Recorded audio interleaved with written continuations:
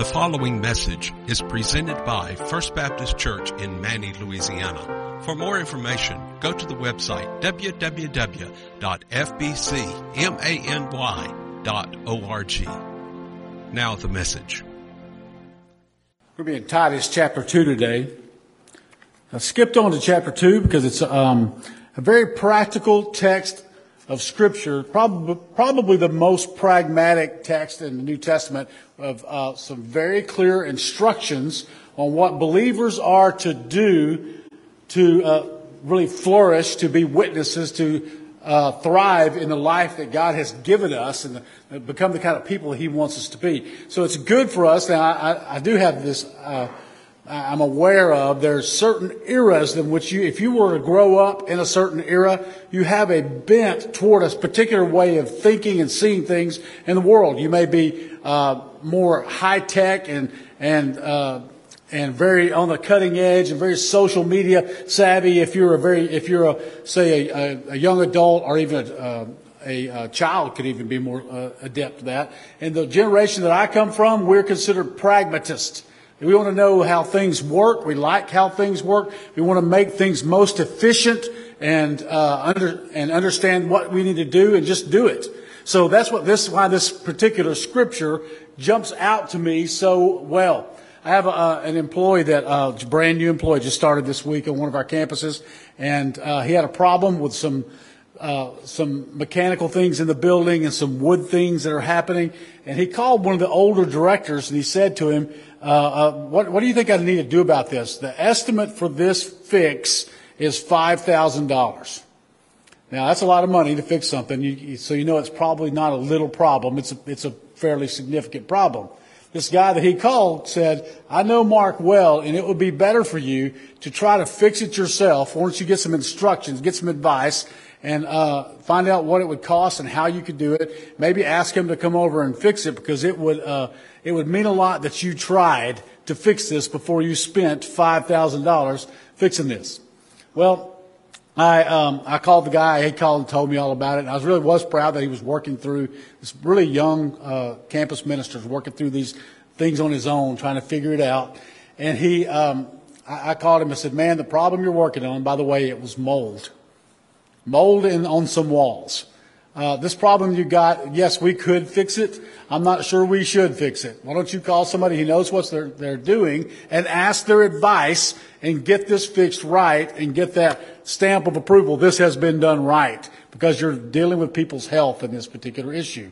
But it was good for him to ask advice of what to do and how to take care of some business that he just didn't know everything about. That's what's happening in Titus chapter 2.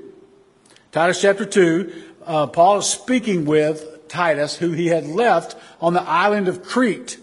Crete is out in the middle of the ocean there, and they were doing an evangelistic missionary journey. They stopped off in Crete, and if you know anything about that particular group of people, they are barbarians. They are Cretans. They are people who have lived lives very free from society and the proper way of living and acting and behaving and doing things and believing. And he's sharing the gospel with these people, and there's been revival on the island.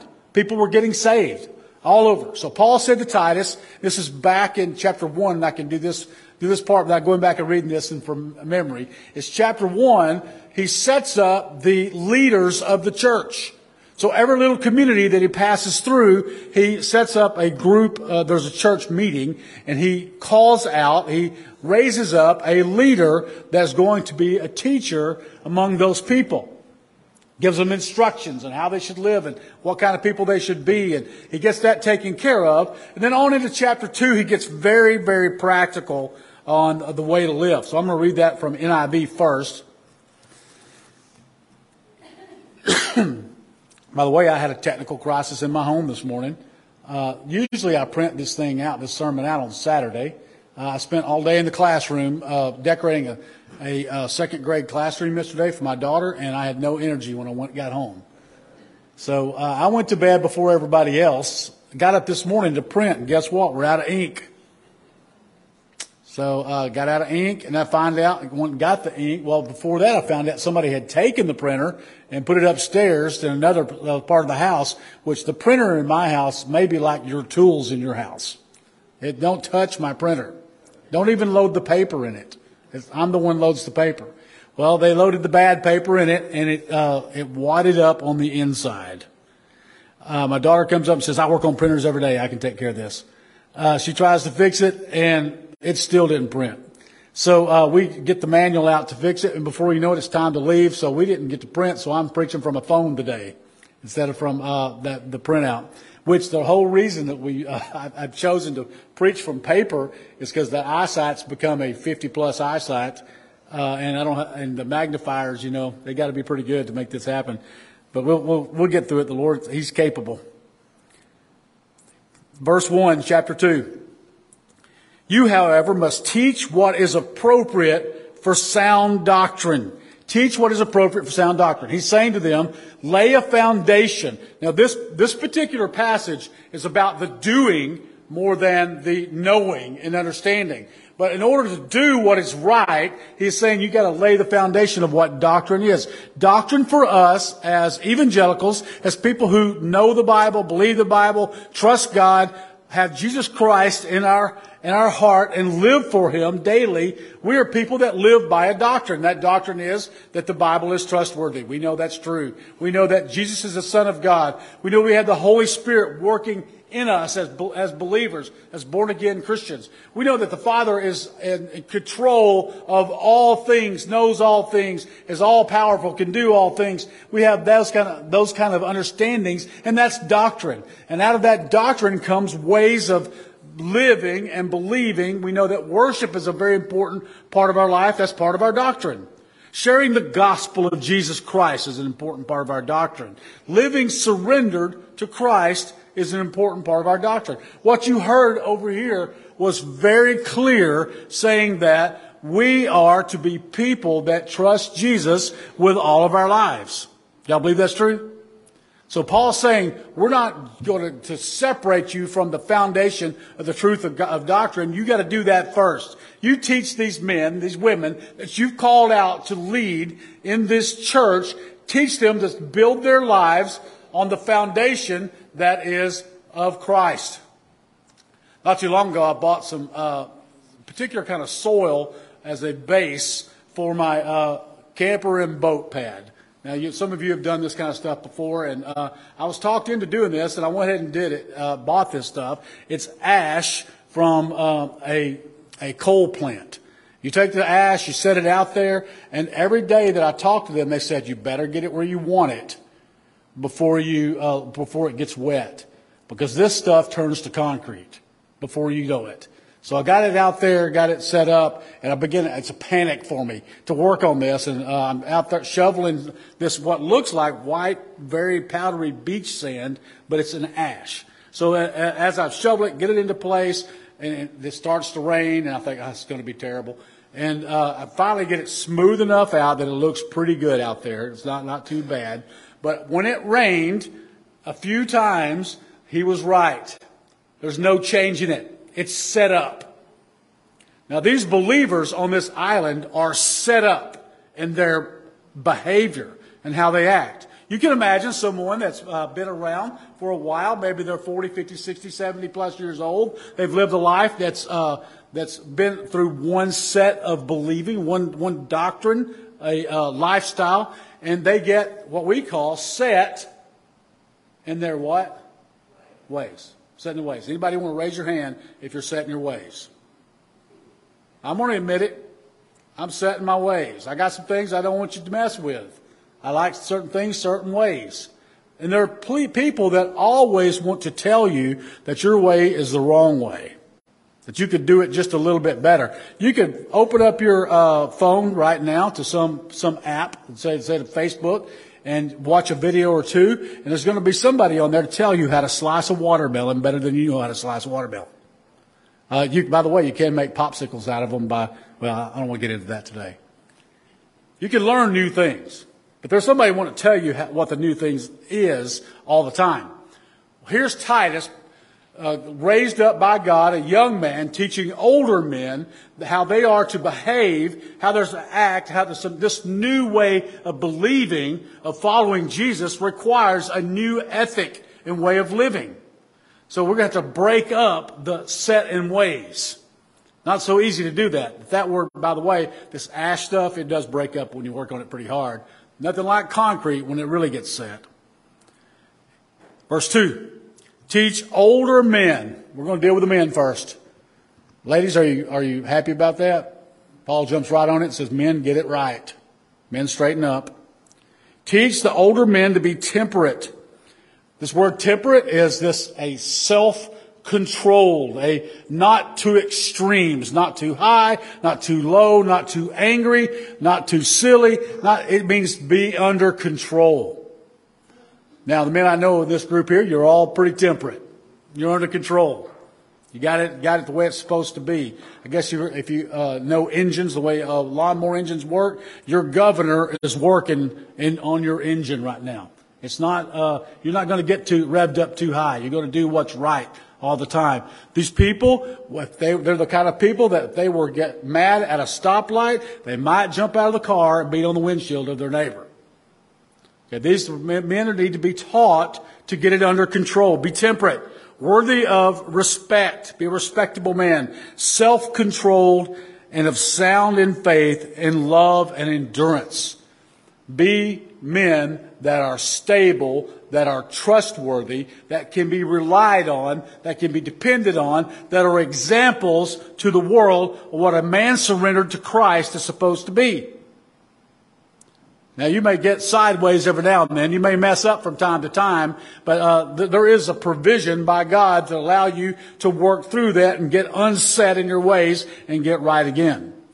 Work of the Holy Spirit in your life, yielding to Him and Jesus shaping your heart and your mind and cause you to be able to live the way you should live. Verse 3. Likewise, teach older women to be reverent in the way they live. Reverent in your speech, reverent the way you act, the way you comport yourself in public, reverent in your attitude. Reverent in the way you live. Not to be slanderers or addicted to much wine. This culture was the Roman culture and Greek culture. Women, as they grew older and more, probably just putting up with old men might be why they did this. They drank more and more wine. And they would get to the point that they would drink so much of this wine that they couldn't control it, and they would not be in control of their faculties. So he was teaching them to be more controlled in their life, in their drinking. Not addicted to much wine, but to teach what is good. So what you're teaching other folks needs to be of the Lord. Verse 4. Then they can urge younger women to love their husbands and children. Now, I like how this lays out the order. Older men, older women, but instead of saying to these men, we had this discussion on Wednesday night about a month ago, women are to be the teachers of younger women. Now, it would not be appropriate. I have rules in my way I comport myself as a minister. I do not spend the extended amount of time in counseling or conferencing with a lady. Now, if it's something that needs to be worked through, it's some sort of counseling situation, maybe premarital counseling, it's always with the future husband, or it's with someone else advising with us. That's just an appropriate way to behave in counseling and ministry. This passage is saying to the women, it's your responsibility to help these young ladies. Help them. Women's conferences are very popular right now in the church. There's one happening, I believe it's next week in Alexandria, that thousands of women will show up to be in a women's conference led by a lady that's a spectacular teacher leader. And they'll go off and have dinner together. They'll stay in hotels together around the city and spend time chatting. And older women and younger women will encourage each other and strengthen each other in the faith. It is the way we are to behave in the faith, to instruct each other. They are to love their, one passage says their own. Does anyone have written in their version of the Bible, own their own husband? Anybody got that? Yeah. What I believe that might be in the NIV. It's possibly in the ESV. I'm preaching out the Holman Standard right now. That is saying that this submission to your husband, that's the word that's used also in one of the versions, is a home issue. It's not laying out a way for the culture to live. It's the way that home should be living. So we got a CEO of NBC TV, happens to be a female, has to be a lady. There's nothing wrong with that. That's good. That's a thing. This submission is in the home. Now there are going to be folks have trouble with that, by the way, that wives should not submit themselves to the husband. But I want to tell you, if you've read Scripture, it is taught that is the way the home is to be set up. Did I lose any votes today? That's a touchy one. If I'd have remembered, I might have picked another passage. Just kidding. Verse 5, to be self-controlled. These young ladies to be self-controlled and pure, to be busy at home, to be kind, and to be subject to their husbands so that no one will malign the word of God. It's a very clear, good way of living to honor God life in this passage. Then 6. Similarly, encourage the young men to be self-controlled. That's you could probably preach all day. I've made a living out of that verse.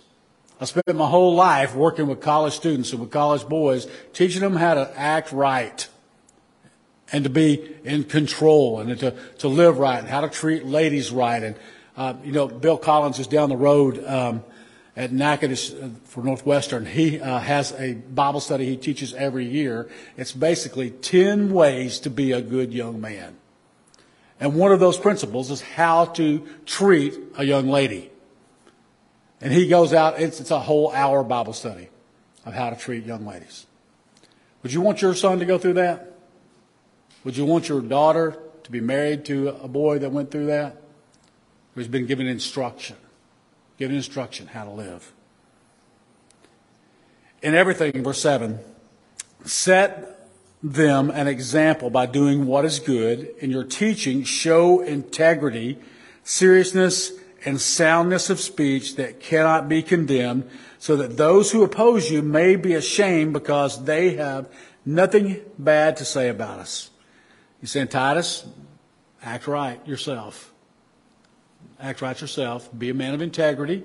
Don't talk out both sides of your mouth. Don't live a substandard life. Live a life that honors Christ. And Titus, as you do that, and as you lead these men, and as those men lead those young boys, and those ladies lead those young ladies, God will be honored, and people will turn to Jesus because of the manifestation of those folks living out an obedient life to Christ.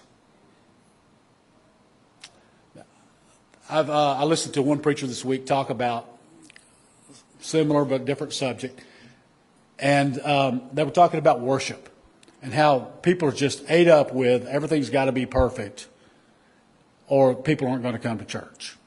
Building's got to look right, music's got to sound right, people on the stage got to dress right, you got to flow just right in the service. If you don't flow just right in the service, people aren't going to come. And that's not what they said. They said that the number one reason for people not coming to church is the lack of integrity among the leaders in churches.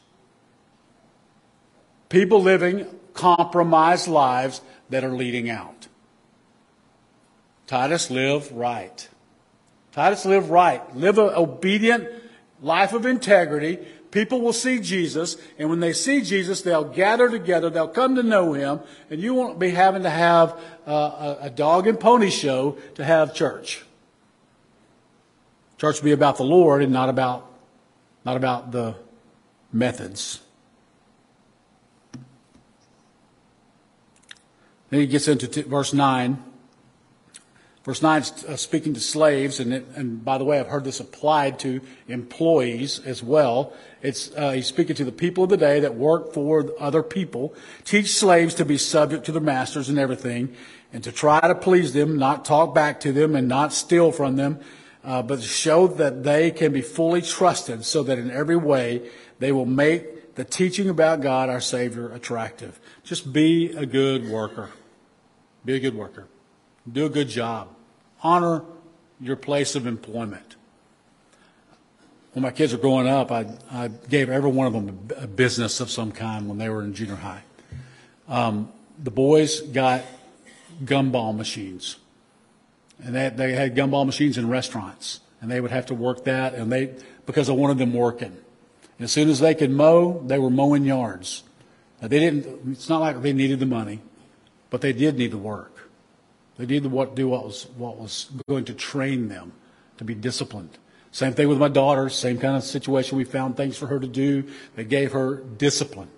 And that discipline became a habit, and it became not only a habit, but a desire to just do the right thing. And that has showed to help them through difficult times in life and help them thrive. I said to them often, because as an employer I've seen this, you show up for work on time and you act right and don't steal from your boss, you will always have a job. Because there's just not that many people like that out there. A lot of people don't know that show up on time, don't stay on your phone the whole time you're at work.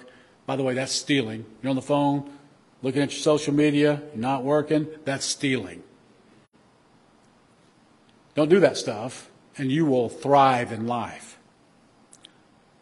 Titus is being taught that to teach those folks that are slaves on that island. Verse 11. You don't have to do this alone, by the way. You don't have to do any of this in your power.